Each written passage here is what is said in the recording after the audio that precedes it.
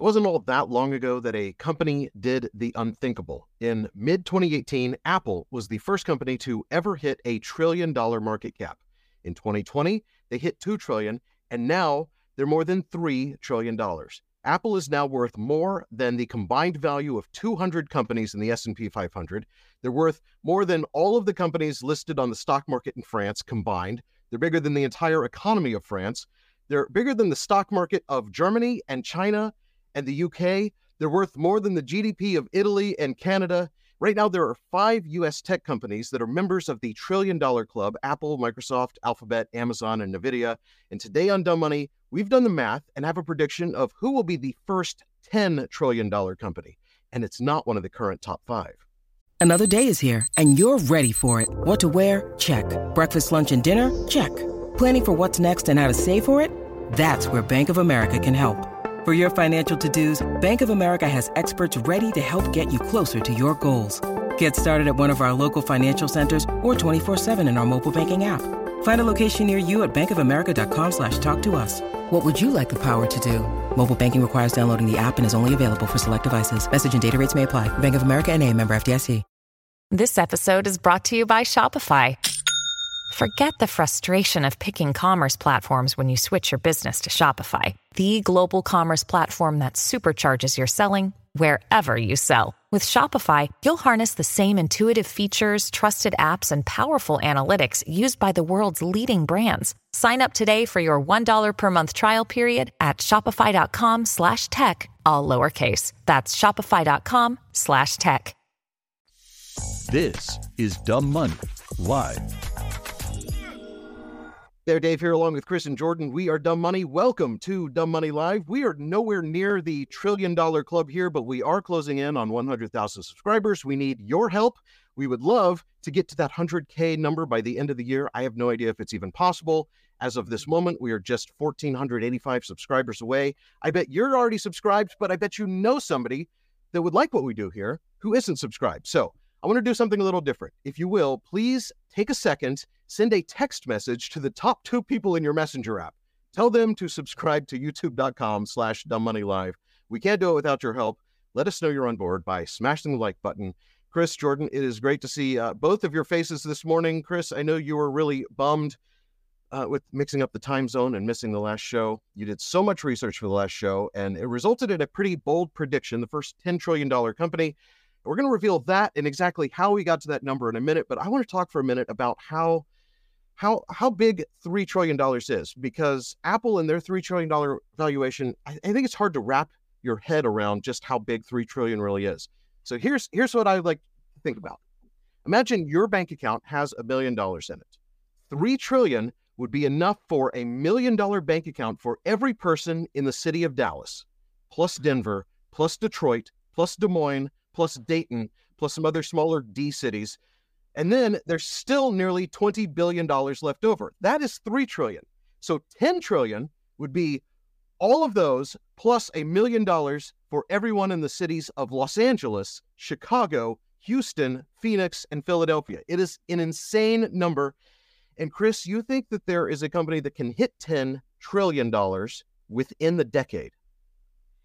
Yes, by 2030, I never thought I would say this, and quite honestly, in the 35 years I've been investing, I've never felt this excited about an investing opportunity before. It's almost inconceivable how large this opportunity is, and I've been talking about this a lot the past year, and I think there are some people finally starting to catch up to my thesis. As you guys mentioned last week, there was a tweet about it, but I have a more measured take at what I think is going to be the first $10 trillion company. In fact, I don't even think it's that speculative of a prediction. I think it's almost an assumption that this is going to happen. The company I'm talking about is Tesla, and it might not be what you think. It's not about Tesla's automotive business. It's not about Tesla's energy business. I want to share a stat with you guys that is much more interesting than that $3 trillion stat, okay? So by 2030, there will be a global human talent shortage of more than 85 million people, okay? Now, left unchecked, that 2030 talent shortage is likely to result in $8.5 trillion in unrealized annual revenue, okay?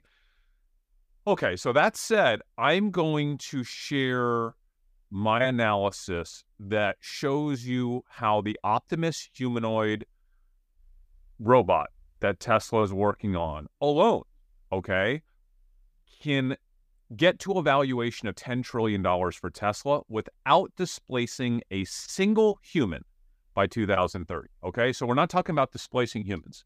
We're talking about simply helping in a very small way to cover a very tiny gap.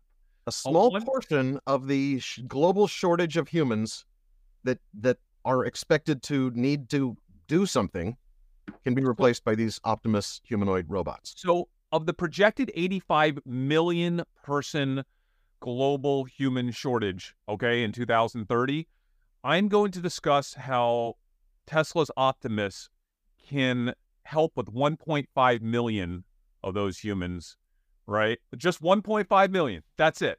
That's how I'm going to get to a $10 trillion market cap for Tesla. And I'm gonna show you how right now. Okay? I want to get your guys' opinion on this.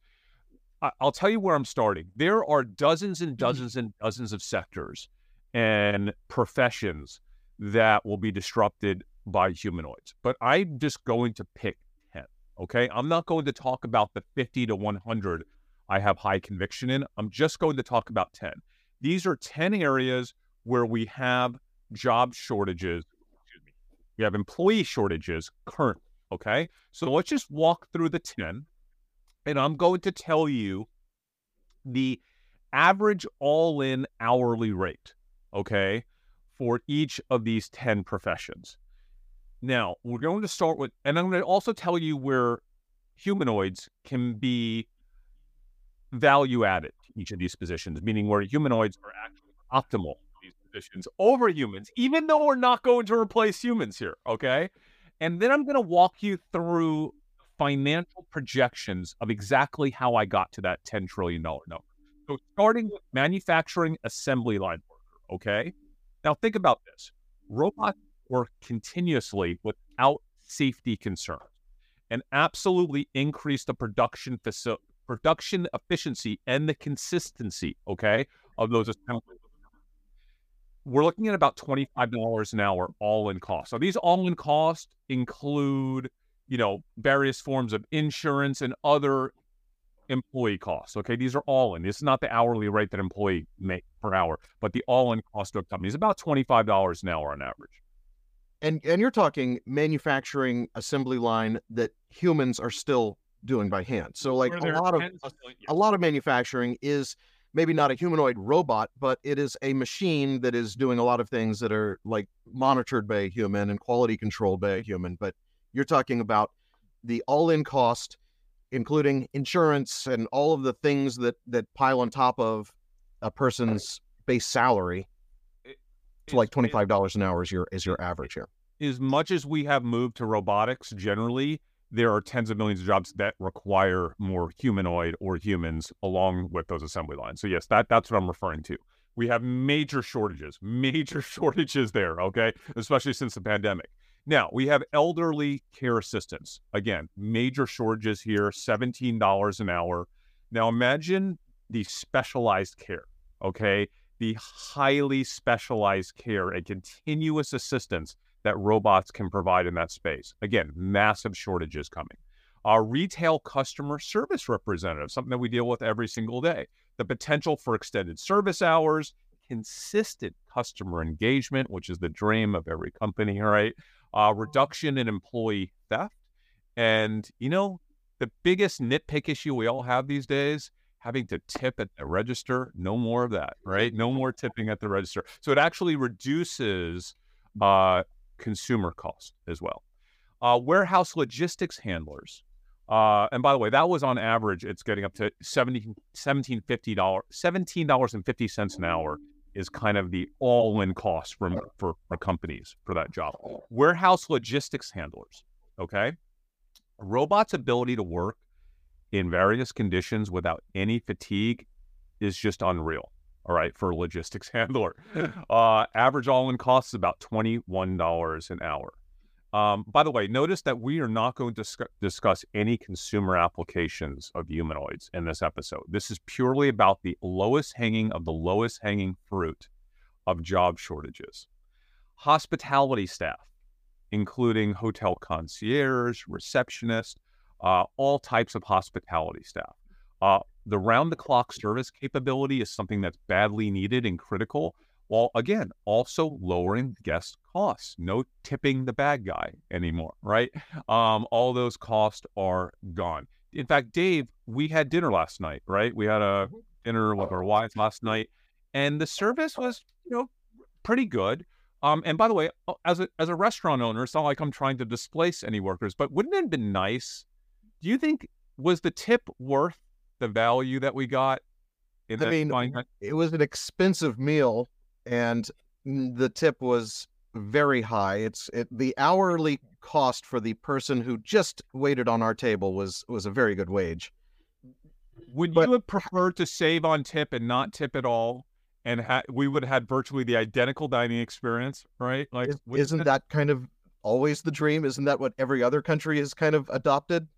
Well, there's still costs there in other countries, but yeah, I mean, I just think that's a job that eventually is going away, whether we like it or not. But again, we're not talking about displacing workers. We're just talking about the shortages in hospitality. There's massive shortages across hospitality. We're not talking about waiters, okay? We're talking about, how many hotels now have basically stopped certain services because they can't find employees. I mean, if you think about it, we were talking about having a robot perhaps work the front desk at a hotel, but already, like the app on the Hilton app, you can check in, choose your own room, and get your digital key with like 3 taps, and you don't ever have to go to the front desk anymore. There are still edge cases where we need a front desk person, and that could easily be covered by a humanoid, right? Okay, so let's move on. Medical assistant for routine tasks. The ability to handle a super wide variety of specialized tasks would be unbelievably beneficial, right? For medical assistants, for all the routine, repeatable tasks. And that's what we're really focused on, repeatable tasks. That is an area where we have massive job shortages already today, and they're only going to get worse over the next 6 or 7 years. Here's one that seems really obvious, right, guys? Hazardous materials handling, nuclear energy, chemical manufacturing, waste management, dealing with any radioactive materials. This is an area where we have massive job shortages already. It's only going to get worse. There's huge safety concerns. The insurance costs are through the roof. The average hourly rate all in is about $50 an hour in that space. Fast casual food workers, right? The actual food prep itself and the order handling is a repetitive task that, let's be honest, no humans really want to do. These are jobs that we want to grow out of over time. But again, we have such shortages. We don't have to displace humans. We're talking about the first 85 million don't need to be displaced. We just have excess demand. But that is definitely a sector where humanoids will fit in right away, early days. They're already being tested in that capacity. Here's another one, security guard, okay?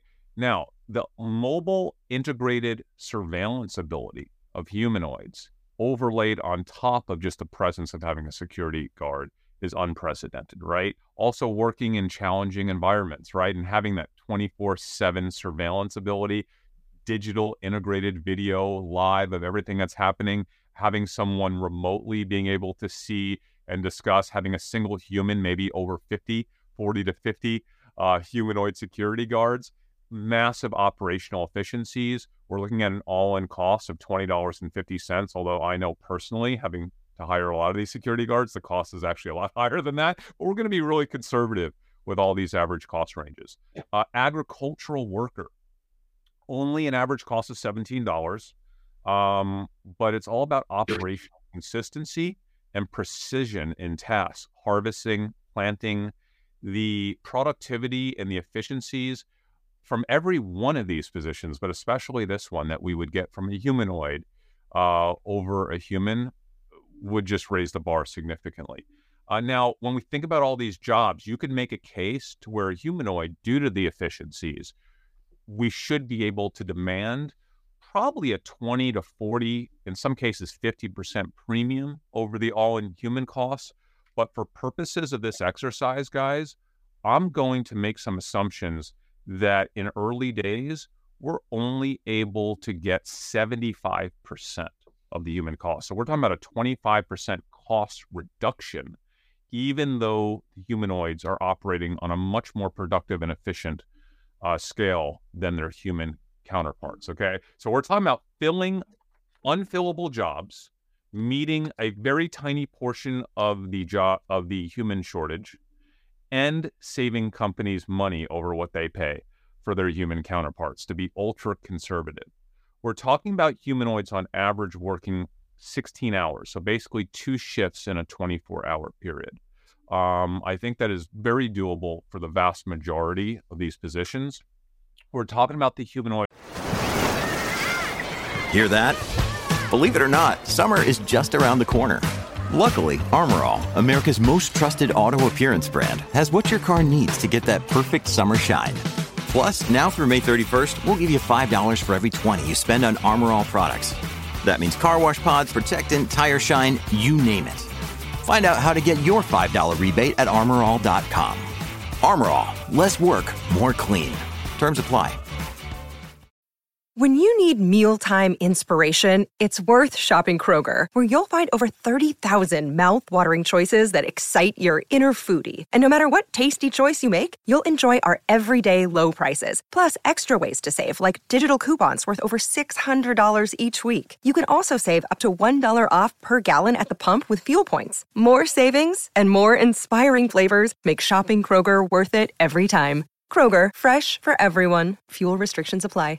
It's averaging. And in that case, you're actually talking about basically one humanoid doing the same output, the same number of hours as 2 humans would have been able to do. So in a way, the 85 million shortage is cut because you now have more hours available in the day because the humanoids don't need to sleep. Yeah. They have a maintenance schedule, but they don't have to just work 8 hours and then have a work-life balance.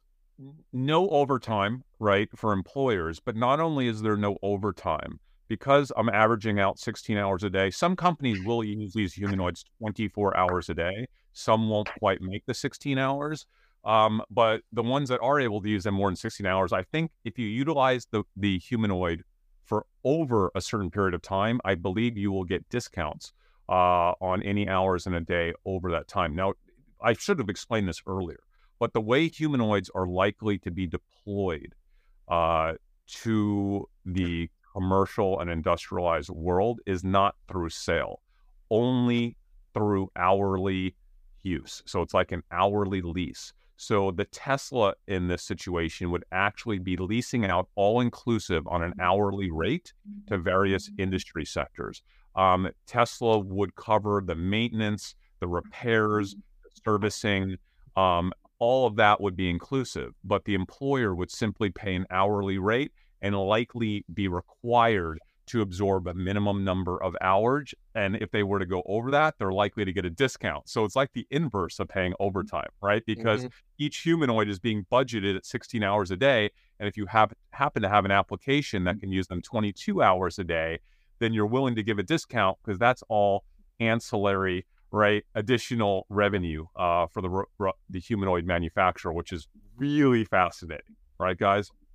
Okay, so let's just work through these numbers. At 17%, at 75% of the weighted average rate, which I believe came out to $22.50 across just those 10 industry sectors, that gives us an hourly rate of $16.88 an hour, with a average of 16 work hours in a day.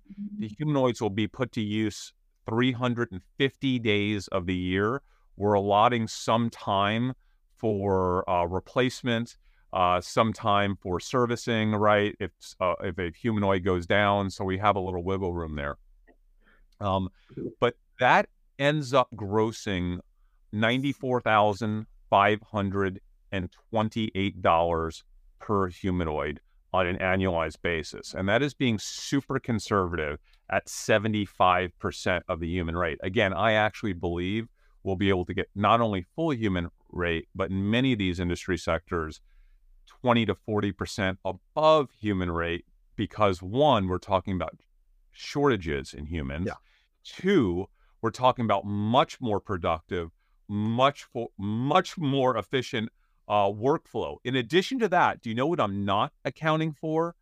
I'm not accounting for all of the other expenses that will be saved. So when you think about this, the admin, the level of HR, all right, the liability insurance, there's so many other expenses that are involved with maintaining a another big expense would be something like employee turnover that this could solve, right? Employee turnover, because I believe that we will be in a net kind of more demand, significantly more demand than supply for the first decade of humanoids.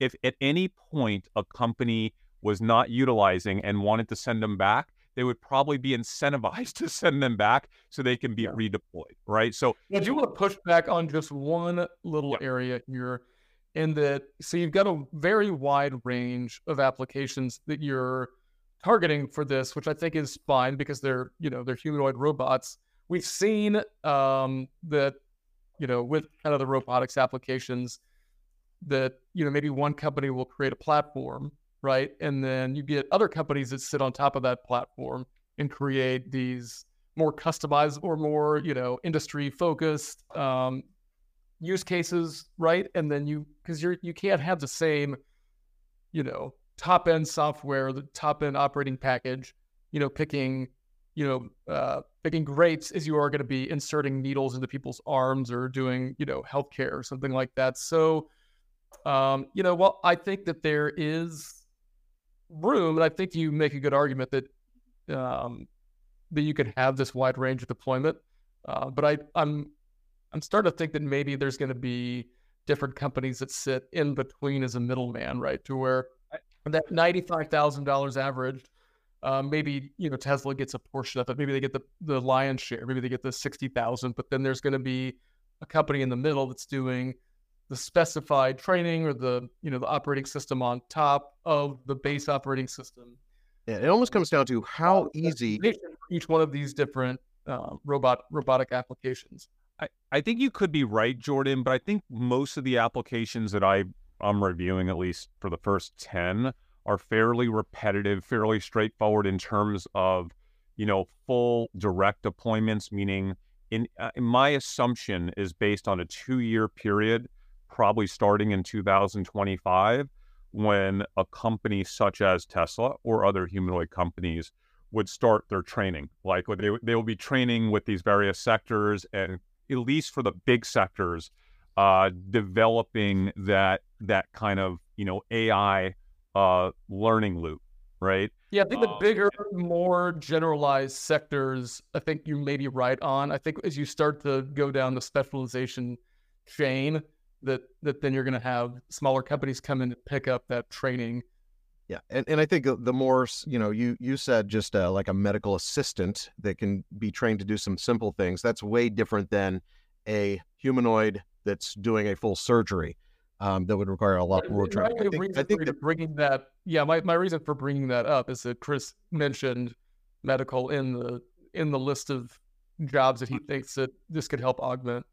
Yeah, and I'm talking about probably the same way that our nursing robot does 20 tasks, not even, just constantly all day. Well, the thing is, it doesn't do any patient care, right? No, I know, but I'm saying, like, imagine the humanoid maybe doing 20 or 30 human care, but very routine tasks such as wiping the butt. I know it sounds crazy, or giving a sponge bath, right? Yeah. So, no, but these are tasks that there's massive shortages right now. nobody wants to do in that. And there's dozens and dozens of tasks like this. They don't want to do them. Cleaning a situation that's toxic, or listen, I can talk about 50 tasks that nobody in that industry wants to do. I totally agree that these are like it's a perfect application because it's designed like a human, but it doesn't have judgment. It doesn't, it doesn't care what it's doing. And I think that when it comes to like, is there a company that sits between the humanoid robotics company and the end use application? Some will have specialized, but I think it really comes down to how well the software is trainable.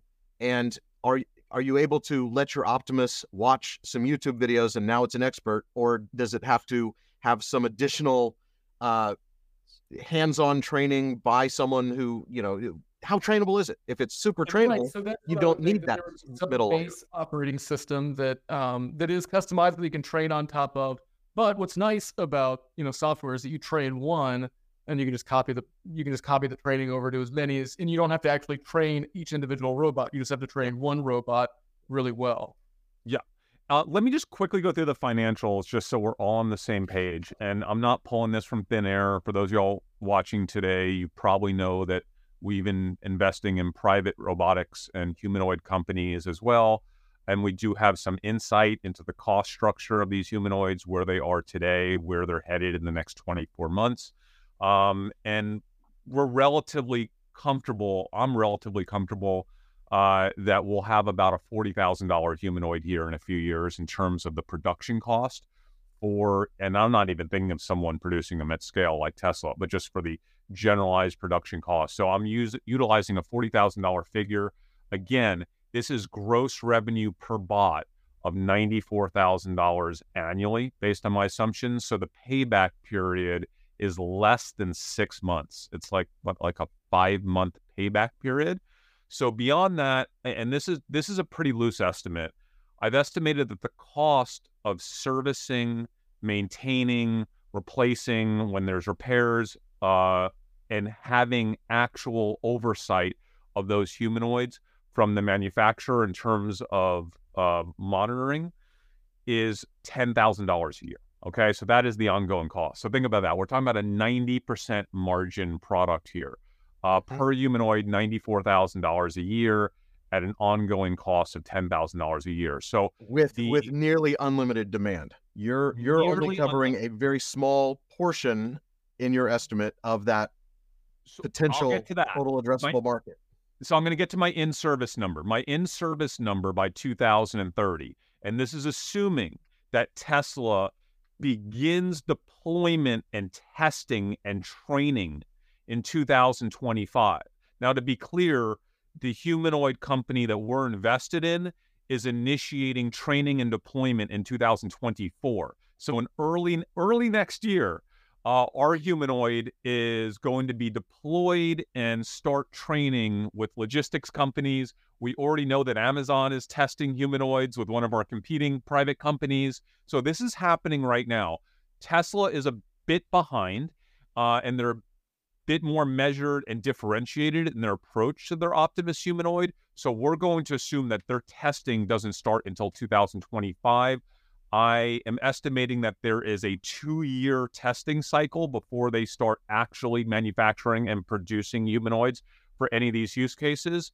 And I have an assumption that by 2030, or the end of 2030, that of the 85 million humans that we are short in the world, all right, for commercial applications, that the Tesla bot will be able to serve have 1.5 million in service. Okay, so just 1.5 million humanoids globally. That's it, in service, generating $94,525 a year in gross revenue, puts us at $141 billion a year gross revenue. Okay, so when I look at the operating expenses, it's roughly $12 billion a year.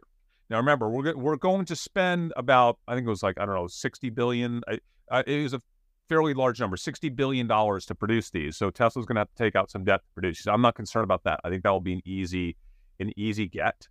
With the upkeep, my upkeep was $8,000 a year. It was not $10,000. $8,000 a year.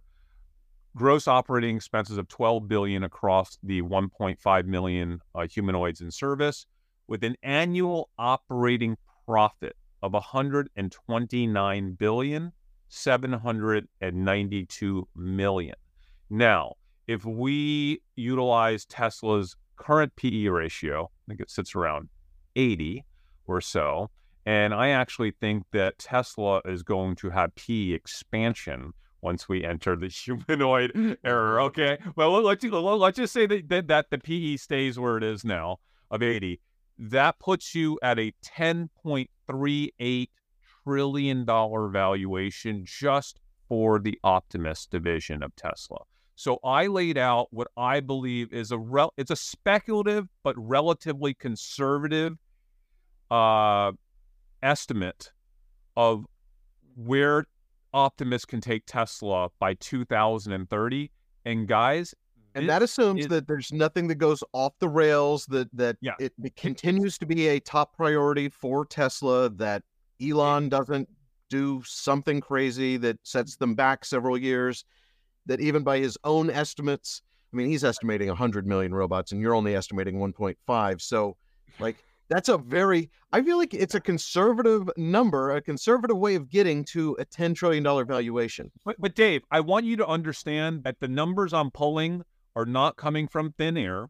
They're based loosely off other numbers. Other industries. The industries that will use this.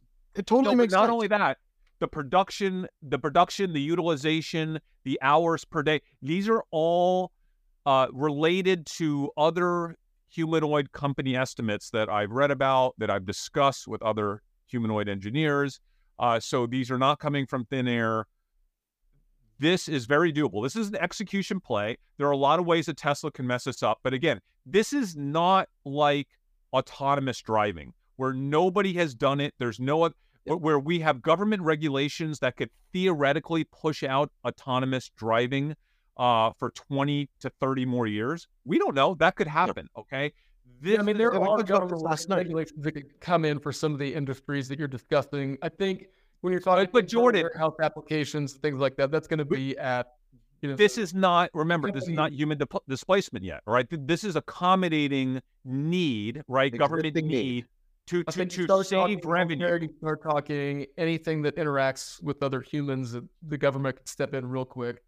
I think that there's a good chance that the government steps in at some point, but I kind of think that it's going to be the EU that is faster to put some roadblocks up faster than U.S.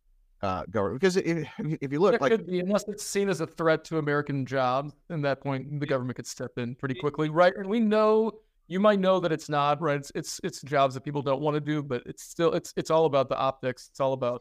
It's not just the jobs that people don't want to do, though. It's jobs that companies need to hire for that there aren't enough humans to do. Perhaps, yeah. And so that argument can be made, but it can also kind of backfire. It could, but it's real. You're right, and that will be a debate that will be had. I think it's incomprehensible. The same way that you can't stop a company from making machinery, right? Like we can't stop automotive manufacturers from building all the robots. There's tens of millions of robots deployed that have displaced humans all over the workforce, all over the global workforce, right? So you can't stop that. You can't stop the new McDonald's, which has very few humans, right, working on their new concept, right? Well, the drive-through concept. You can't stop any of that. The biggest opportunity for any sort of regulation is going to be when these robots start interacting with humans. They already interact with humans. I mean, there's tens of millions of robots that interact with humans. About like if you're talking in a healthcare situation, if it's not just moving, dirty clothes around or soiled whatever, but if it actually starts picking people up or moving people around or anything like that.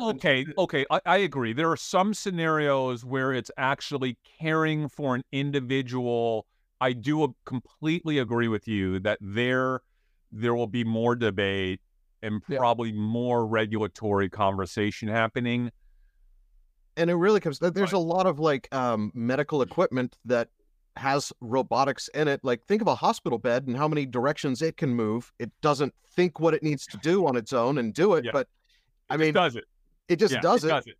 So what's People, interesting here, guys. push a button or then say, have to I push want a to button. go up or down. I think that's totally different than a humanoid robot that's totally autonomous doing a job. I think it's not even a. It's not even Well, the it same depends on how scale. autonomous it is. Like, if it's told that, you know, like a bed that you push a button and it says, okay, we're raising the bed. If you tell a robot, hey, we need this person flipped over, that's a task that's a mechanical thing. We're not talking about the same thing. I think we're splitting hairs. I see both sides. I definitely see both sides, but I think the mere fact that Jordan is bringing this up means that it will be a conversation that will be had. We can debate how far the regulatory conversation will go for each of these use cases, but Jordan's right. If he's thinking about it, don't think for a millisecond that people whose job it is to cause problems won't also be thinking about this, right? Risk management, it's going to happen. The conversations will happen.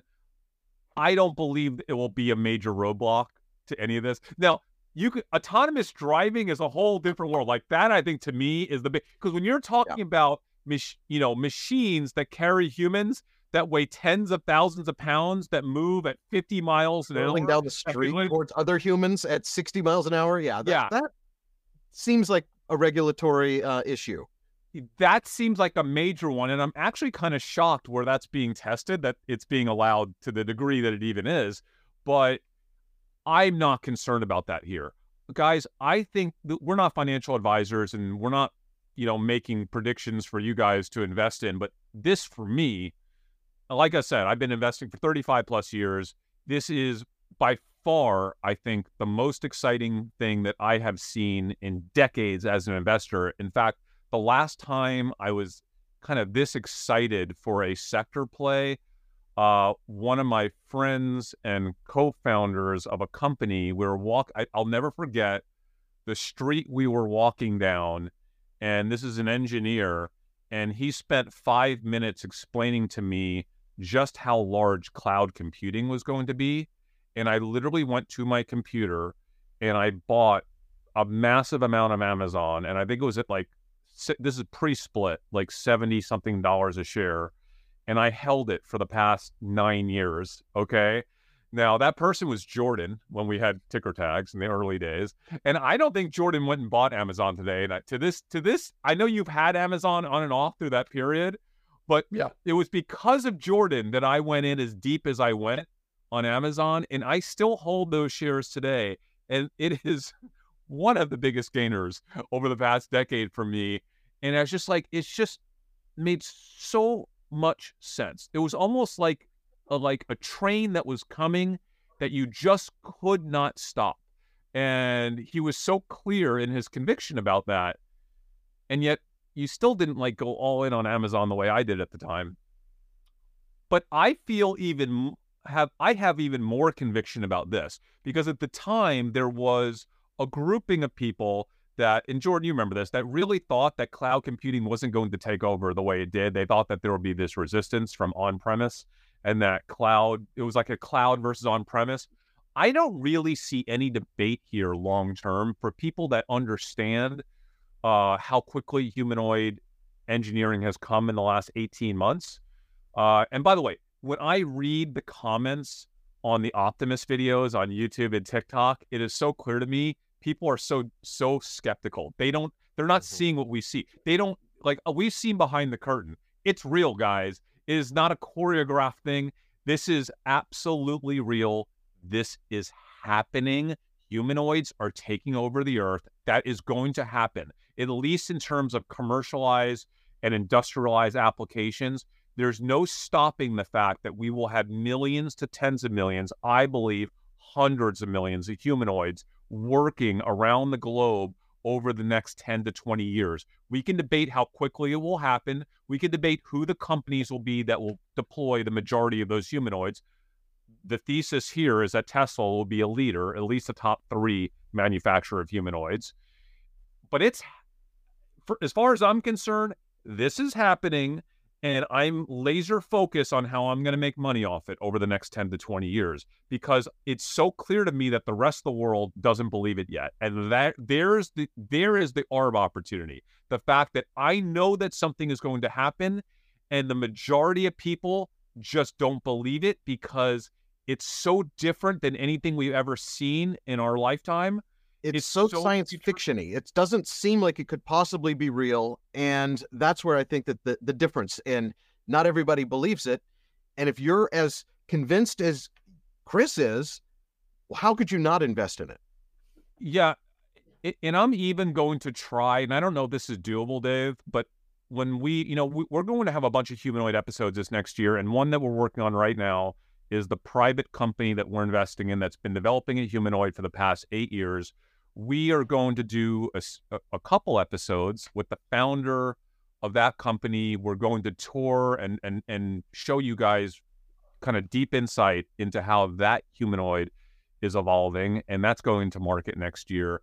I would love to create like a humanoid SPV for people that, I don't know how we can legally do this without pitching people, but I would love our like followers to be able to legally invest, not just in Tesla, but to have some, be able to invest kind of in early stage humanoid companies like we are, because we're playing both sides, right? We're playing the smaller humanoid company that I think will be worth billions within a few years.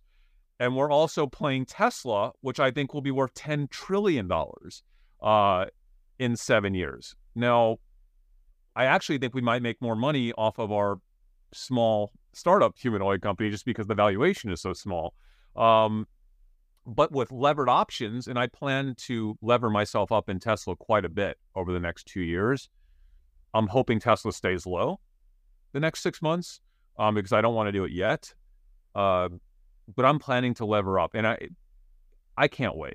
I really hope Tesla stays low the next 6 months because it's all about the humanoid trade for me, and nothing exciting is going to happen with the Tesla Optimus in the next 6 months. We might get another video 4 or 5 months from now, 6 months from now, but you're not going to hear that. No, I don't expect a huge push. I don't think we're going to see much. And everything that we've seen so far from Tesla is just a little bit at a time. We're just seeing a video here. During their next AI day, we'll see what progress they've made to this point. But yeah, I'm not expecting. I think it's still in the R&D phase. We're not anywhere near the manufacturing phase yet. We're not for Tesla, but so Jordan, our humanoid is going into full. Oh, yeah, you're right. I was talking about Tesla. Yeah. Oh yeah, Tesla. Yeah. They're about a year behind. And by the way, they could probably, with what I saw, they're probably, if they wanted to push it out quicker, they probably could. I don't think they will, because with Tesla, the stakes are way too big, right? Like the eyeballs on them are way too big. There's too much. They don't need to push something out prematurely. Well, the thing is, they could, their test scenario is to push these things into their factories, right? To where, some of these other smaller companies, they're trying to work with companies that either have factories or warehouses or whatever.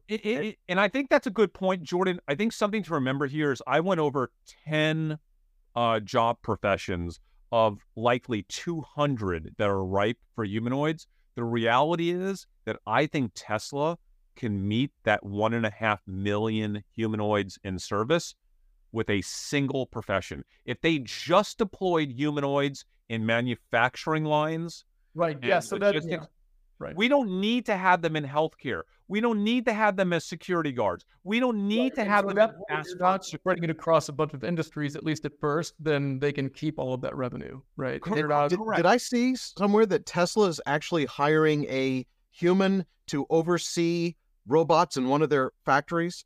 I think that they're actually already putting some of the humanoid robots to use in probably very isolated test cases, but I think that's happening already at Tesla. I think you're right, Dave. And listen, I could have thrown up a much larger number than $10 trillion and said it with conviction today. But at some point, it just seems too ludicrous to others. I didn't want to come off like that. The $10 trillion number, I think, is really approachable by 2030. So Guys, I've made my notes on what you were talking about today. Are you going to tweet this somewhere so that anyone who yes, didn't write down everything you said will have have a reference point and something they can look back at in 5 years and say, okay, here's how close he was. Yes. Follow my Twitter. In the next week, I'm going to be tweeting out a thread that will document this entire thesis. So follow at Chris Camillo, and Dumb Money TV will probably retweet it. So yeah, listen, guys, this is so critical. As an investor, we don't come across opportunities like this every year. I think they come around every 5 to 10 years. Certainly cloud computing was a big one. Not that opportunity is necessarily over. AI, listen, AI is a big one. Here's the difference with AI, guys. AI came and the market arbed it out so quick with NVIDIA, because, NVIDIA and SMCI, like they arbed it out so quick. Not that there's not more room for some of these pure AI chip companies. There could be. They could 5X from here. But this is one where we're going to have a little bit more time, right? Because there's massive hardware involved. We're talking about actually having to produce hundreds of thousands of these humanoids, deploy them, test them. It won't move as quickly as the pure AI thing happened earlier this year, where all of a sudden every cloud computing company wants to develop their AI and there's an arms race for chips. Yeah. And by the way, this will benefit chips as well, but I'm not exactly sure. And this is something I want to ask next month when we do our humanoid episode in person. I want to ask the founder of our company what type of chipsets, right, these things are using, who the beneficiaries would be there. From my conversations with him, he was telling me that there really weren't any super expensive parts except for like the joint. What do you call the joint thing? It's like actuator. Yeah. So as far as like the chipsets are concerned, your real expensive chipsets are going to be in the computers that are doing all of the training and all of that stuff. Correct. Which are the ones that are actually on board are going to be less expensive chipsets. Yeah. So the chipsets that are driving AI development generally this is just a part of that, right? Because there's some specialization here with humanoid AI, but the reality is it's just piggybacking on the AI train. So a lot of the hype that we had for humanoids last year was pre-AI. That's what's so crazy. Like, we were just as excited about this in 2022. And now when you overlay AI and how much quicker these humanoids can be trained and adopted and how many use cases, guys, I really can't wrap my head around. Like, what I really mean this, change is the ultimate opportunity for an investor, right? When there's massive change happening in the world, that's when investors have the most amount of opportunity for gains. And there's never been a change like this. This is like the birth of the internet, right? The birth of AI. The birth of the internet. It's like the invention of the iPhone. There's like these key moments that happened in the progression of technology and the adoption of technology. And like AI, you're not putting the genie back in the bottle once it's out. But Dave, the thing is, we've seen AI-driven applications that are software, and very few of them have barriers to entry. Very few of them have moats. Some of them have exclusive data or exclusive content or exclusive distribution, which is kind of like a moat. But for the most part, Silicon Valley does not even know how to value all of these AI companies because we're unsure if there's any moat to their business. Humanoids have massive moats, okay? Think about this. Manufacturing millions to tens of millions of these humanoids, being able to service them, right? Being able to repair them, being able to deploy them at scale, being able to warranty them. How about the cost involved? I want to remind you guys that my projection had a cost of $60 billion at a cost of $40,000 a piece. So Tesla needs to raise $60 billion in order to manufacture the 1.5 million Optimus robots. How many companies can quickly raise $60 billion? There are massive moats, so many advantages of scale here. How many companies can dominate this market? More than one. It's not just Tesla, okay? But I don't know how you don't look at this space and think that Tesla is so far above any other potential competitor with Elon's ability to take on risk, to move at lightning speed, to put out an imperfect product, because that's what you have to do. You have to put out an imperfect product. That's okay in this case, and just iterate and learn. I don't think, I feel like this is everything that Tesla's ever done was for this moment, not for cars. For I cars. agree. I agree. And by the way, that's why Tesla is my number one holding, because not because I wanted to invest in a car company. It is all the other things, and robotics and humanoid is at the very top of that list. By the way, I don't even think it's about energy. Like, I think Tesla has a great energy business, but I don't think the moats are nearly as large with their energy business as they are with this business, because this is bringing together the AI that Tesla has access to, obviously, the almost decade long that they've been working on autonomous driving, that they are now applying to the humanoid AI, right? How many companies have that? How many companies have the manufacturing capacity globally that Tesla is building out, and the expertise that they're building out on how to scale out that type of manufacturing? How many companies have the battery tech also that they happen to have been forced into for their automotive business, right? And the learning behind building a factory and then re-optimizing a factory and changing the way they build. Like, they learned so much from automotive of how not to build a car. Like, their initial cluster of a manufacturing process was I think very beneficial to the robot division, because now they know, well, from day one, this has to be a scalable operation. We have to just replace anything that's going to be a problem for us. But how many companies have the ability to instantly raise insane amounts of capital from retail investors when they have something exciting than Tesla? Tesla, I think, could raise that $60 billion in 2 days from retail investors without ever going to a bank, okay? How many companies can do that? Just one.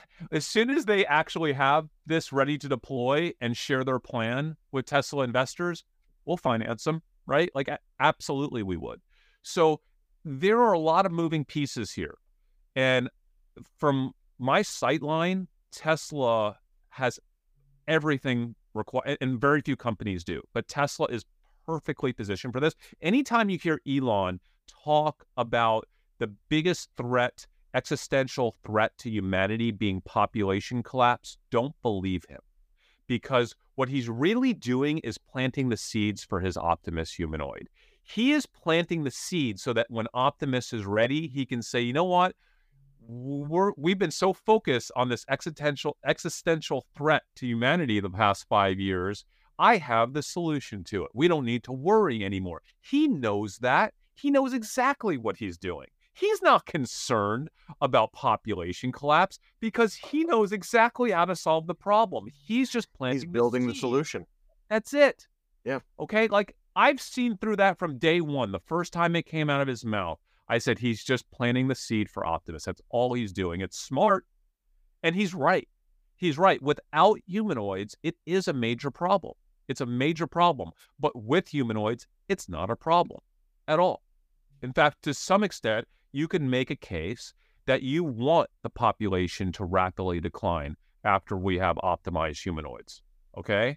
There's really no reason at that point for us to have that many humans, because with our ability to scale out intelligence, productivity, efficiency, to basically accommodate everything that we need as humans, we no longer need humans to work in the bottom part of the pyramid, because that's what we've needed for generations. When we say we need lots of humans, we don't need them up here. We need them down here. I don't so agree we with can that. up here. I don't agree with that, Chris. How do you not agree with that? I don't agree with that.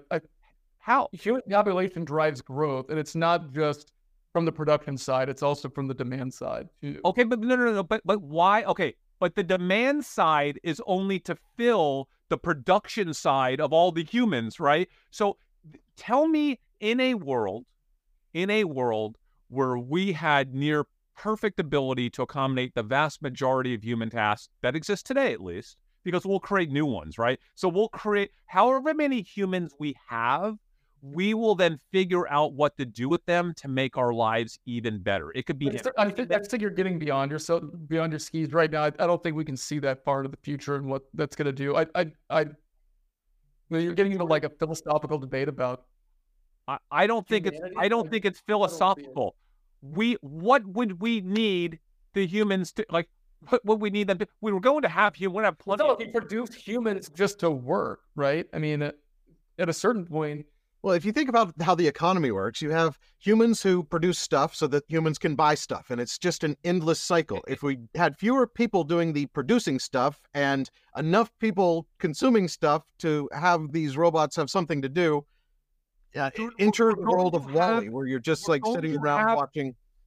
We're going to have a concentration of wealth, even more severe than it is today. That's a negative of it. The bottom line is we're moving to universal income. That's happening, right? Everyone's going to get paid. That's inevitable. That's inevitable from this, right? Because once eventually the job displacement will happen. It always has happened. It always will happen, and it will continue to happen. And when it happens, all it means is that the savings, the added productivity and efficiencies will get redeployed to those humans in various ways, whether indirectly through Medicare and government services or more directly through universal basic income. That's an inevitability. That's coming. I think we all see that, right? So our line of thinking that we need to have 500 million humans working at factories and doing monotonous tasks so they could make the money to continue to buy stuff, it's irrelevant in this case. We'll have humans that will be doing other things, right? People will be doing they'll be doing better things with their time. They'll still be working. We'll still have new jobs, right? The jobs of tomorrow will exist. Right. They just won't be the jobs of today. And the jobs of tomorrow will exist to improve our lives, to make our lives even easier and better. And listen, I think we spend a lot of time focused on the fact that, life isn't as good as it used to be. It's really easy to say that here in the U.S. when we're at the top of the pyramid. But on a global level, if we can figure out a way for everybody to eat and everybody to have shelter and everybody to have some sort of healthcare, right, as a result of this, and to have humanoids helping, the bottom quarter of humanity, we're going to raise the bar. Maybe not for us, but the bar is going to get raised for the majority of you. We just don't think about that part of humanity, right, here. But this will improve, I think, quality of life for the majority of humans that exist when this happens. I know it's a little philosophical, but at what point can you go back and say, let's take social media side, okay? The social media side. At what point can you go back in history and say, man, maybe the nuclear technology too. So take that off the table, and you could say, hey, man, that technology, we'd be doing so much better today as humans if it was never invented, right? Like it's really hard to say that, and I don't think you'll say that about humanoids. No, and I think that as much as AI is going to drive forward and probably shift where humans, the thinking jobs are also going to be augmented and changed because of AI. The physical jobs are going to be changed because of humanoids. So there's going to be this like place in the middle that we're going to find things for humans to do, I guess. I don't know. Agreed. So that's it. That's right. Tesla at 10 trillion. By the way, I've never been a Tesla boy. Like I just never been a fanboy of Tesla ever. But you are now. I'm ripe to become one. I still want to kind of see. Listen, I don't know how I don't become one, quite honestly, because you can't stop this train. And I don't think Elon. I've heard enough from Elon to know that he's going full steam ahead with this project, and there's nothing that's going to slow him down. So at this point, just go ahead and call me a fanboy, because I have to be. This is it's too big of a change to the economy of the world. The Tesla situation and I'm sorry, not the Twitter situation with Elon derailing this for any reason. Jordan, that is like my number one concern. Yeah, right. Absolutely. My number one concern is that Elon completely loses his mind or starts to spin worse than he has the last 18 months.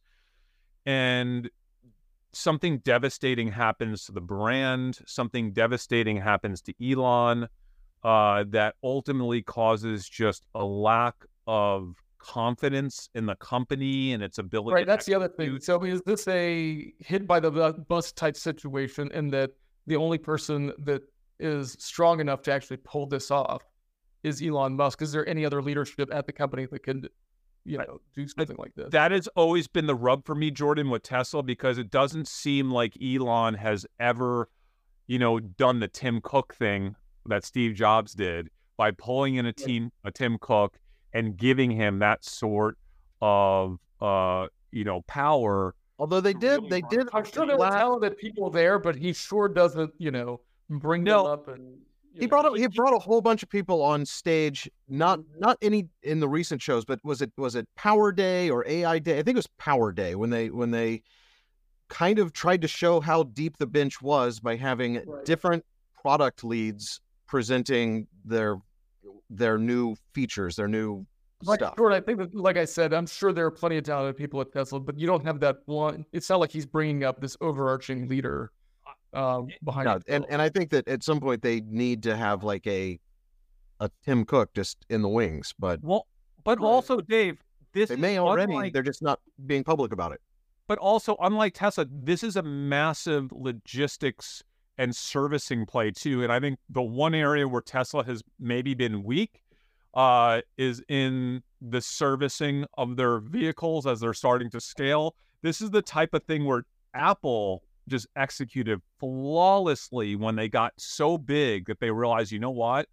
We need to put as much effort into servicing how we handle Apple Care, our store experience, right? The Apple Genius experience, and all of that. And Apple's one of the few companies where if you have an issue, you could actually call up their customer service and speak to a human relatively quickly, as long as it's not after the holiday season. And they've just done an amazing job there. And Tesla has to do the same thing if they want to start deploying eventually tens of millions of Optimus humanoids at thousands of companies around the world that are going to rely on Tesla being able to service, maintain, replace those humanoids for their core business needs. So that would be an area of concern for me. Just generally companies being afraid to work with Elon and choosing a competitor over Tesla, I think is a risk here. But I will say this, guys, a big part of my thesis is that the demand is going to exceed supply of humanoids by such a large measure that even if half of the world won't work with Elon or doesn't like something about the Optimus, they're going to be forced into it because you're just going to get a humanoid wherever you can. There might be 5 or 6, it looks like, leading commercialized humanoid manufacturers in the early years, meaning 2025 to 2027. It looks like there could be half a dozen. There could be a dozen from my research that are able to actually manufacture in some relative form of capacity. I don't think they'll be able to manufacture as quickly as Tesla will, but the demand is going to exceed supply. Yeah, it's like even if 2/3 of industry decided we don't like Elon and we don't want to do business with him, there's still enough demand to turn Tesla into a $10 billion company. $10 trillion. $10 trillion company. Yeah. And I think there will be other companies that will be valued at tens to hundreds of billions of dollars because of this humanoid movement. In some cases, perhaps trillions. I think there's room for multiple $1 trillion to potentially multiple $10+ trillion businesses as a result of humanoids. If you move forward to 2035, 2040, I mean, guys, this industry is so large, we're essentially talking at that point about displacing a large portion of human workers. And all of that money is going to be concentrated. It's going to create meaningful political issues. I'm not, you can't avoid that. We need another show about this, Dave, but I don't know whether, no matter where you sit in the political spectrum, I don't know how taxation doesn't go up meaningfully for those at the up. Like you're seeing this talk about wealth tax. You're seeing these things in California where if you sell a house now over $4 million or $5 million, you pay an additional tax over 10 million, 15 million. Well, think about this, Chris. So like, let's say you get some displacement in the workforce. Now all of those wage taxes, there's no taxes on the wage that you're paying for a robot. Right? So Jordan, I think we will replace those taxes with new forms of taxation. Right. Somewhere along the food chain. Yeah, right. And they'll find a way. Chris is talking about a sub $100,000 a year robot lease rental kind of thing.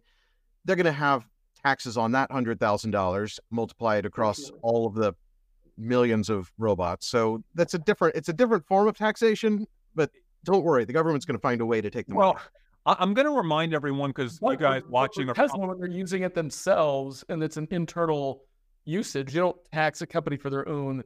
Well, all I'm saying, guys, is that before the internet, when the internet came around and people started ordering products cross-state through the internet, there used to be no taxation. You would order anything anything that you order off the internet, there were no taxes. What do we have now? Almost everything on the internet order. Yeah, there's a couple of states. There's a couple states without taxes that you can order from Amazon without paying sales tax. It's going to get figured out. It's going to get figured out. The taxes will come. There's no reason to debate how the taxes will come. Governments will figure it out. I do think that universal basic income is a guarantee. It's just a matter of how quickly it comes and what form. What does it look like? What is it called? Will it be hidden as something else, right? But the change is coming, but don't be afraid, because the change means opportunity. I mean, the biggest opportunity of our lifetime as investors is coming. And as long as you see the change coming before anyone else, or even before the majority, you're kind of in a good position, especially when it comes to like finding the companies that you think are going to benefit most from that change. And I'm really excited to have Chris joining me as a Tesla fanboy. You can come over and enjoy a cyber beer at my house. These just came in. Happy to. I had to be true to myself. I always was a bit jealous and wanted to be a Tesla fanboy, but I never was, and I couldn't force it on myself. I just never had a passion for the automotive business like that, and I never really believed in autonomous vehicles in terms of the timeline. Now, I never believed his timeline for autonomous vehicles. I still don't believe it today. Listen, we might have autonomous vehicles in 3 or 4 years, but we might not get them for 30 or 40 years. I don't know. I have zero conviction in the mass deployment of autonomous vehicles happening anytime soon, but I have high conviction. A wild card, and that's government regulation. Yes. And I've always felt that way, and that's always been the rub with me and Tesla, because I always knew that the big value for Tesla would be in autonomous vehicles because of their ability to push their costs down on their vehicle production and be the ultimate winner by blending their form of autonomous AI with low-cost production, with their ability to raise capital and manufacture those vehicles that scale cheaper than anyone else and everything else Tesla's doing. I felt that if autonomous happened, that Tesla would be the big winner, but I never felt that autonomous would happen anytime soon. Therefore, I couldn't really be a Tesla fanboy to the degree that so many of you others were. But this gets me on board, because I know Tesla can do this. I know they can pull it off. I know they can. As long as Elon, I wish Elon would just get rid of X, get rid of Twitter, because this is everything this is everything. He won't do it. I know he won't, and he's going to make so much money off of this. He could just have continue to fund X for as long as he wants. If the Tesla thing goes as you're imagining it will. And yeah, I also, Grok. Have you talked to Grok on your X app? I haven't talked to Grok yet. I'm not. I like it. I'm not ready for a new AI. I almost did, but I just didn't want to. Not yet. See, for me, I actually find it easier because you're already in the X app, and just to have that tab down there to. When I was in DC and I wanted to know something like, oh, has the JFK flame ever gone out? Yeah, Grok gave me an answer immediately so that I would have had to open up a whole separate app and log into my ChatGPT account, and it's just kind of nice to have it all in one. And if X ever became a finance app the way that he's talked about, I don't think that it's important. I think that it's possible to be a very useful app as long as he doesn't. I just wish that Elon would be more comfortable delegating actual power to other people. I wish he brought in really strong leaders, hyped them up. That he wasn't like the head of like 8 different companies right now. Yeah, Elon it's because of Elon that Tesla's in this position, but it's also because of Elon that it could all fall apart. It's just, you need to watch the John Oliver that he just did Elon Musk as his feature story in the last episode. You need to watch that. And the origins of the Optimus robot, they run that hilarious clip where it's the dude in a spandex suit dancing. Yes. And John has his own spandex suit robot and announced that he's starting a robot company. So yeah, you need to watch that. Someone in our comments is like, crypto's mooning. Guys, I have some Ethereum.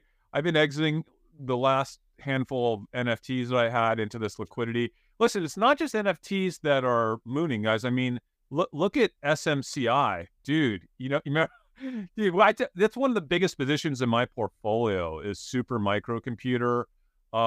Celsius is as well. Amazon is as well. NVIDIA is as well, guys. Still, so there are a lot. It's been a good month. It's been a good rebound month, couple months here. And I'm levered again. Did I tell you guys that? I'm 70% levered. Yeah, I didn't tell you. I don't think you told us that. Yeah, I've been levering up for the past 6 or 7 weeks. So, which the timing has been nice.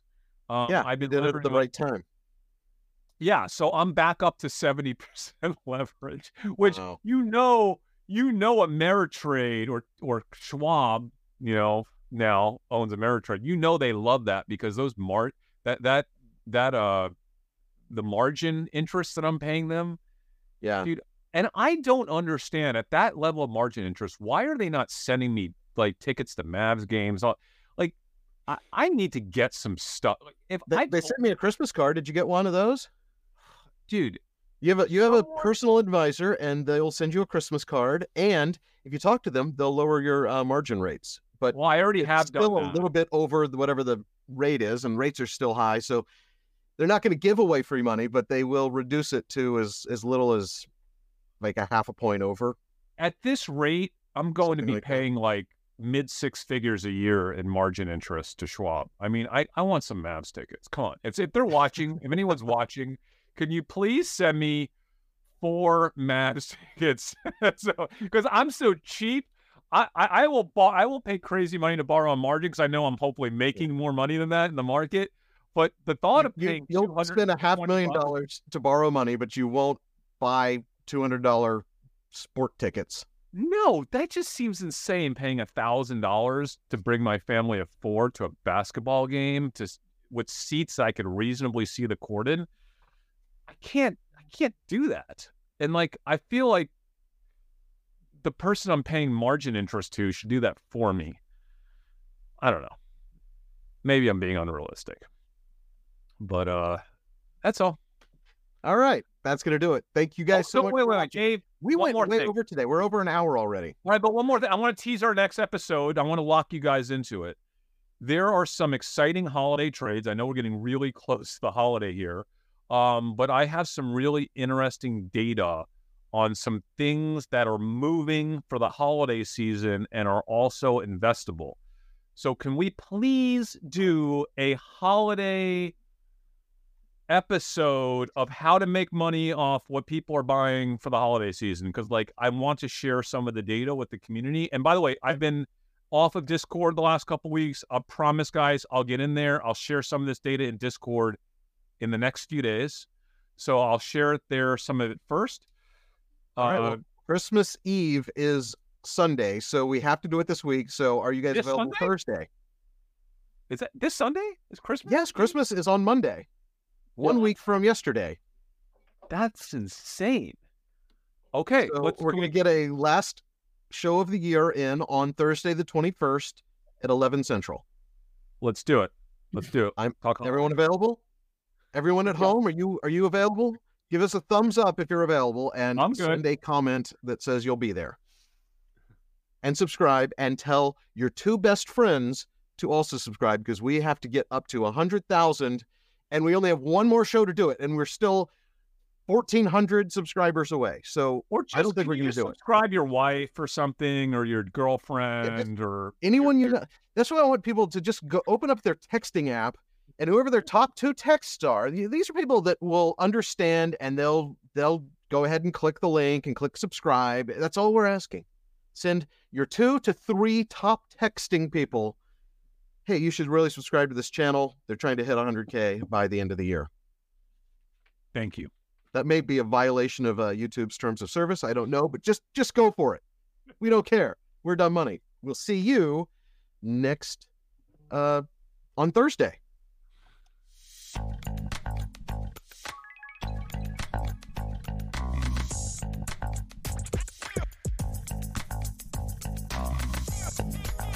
Huh.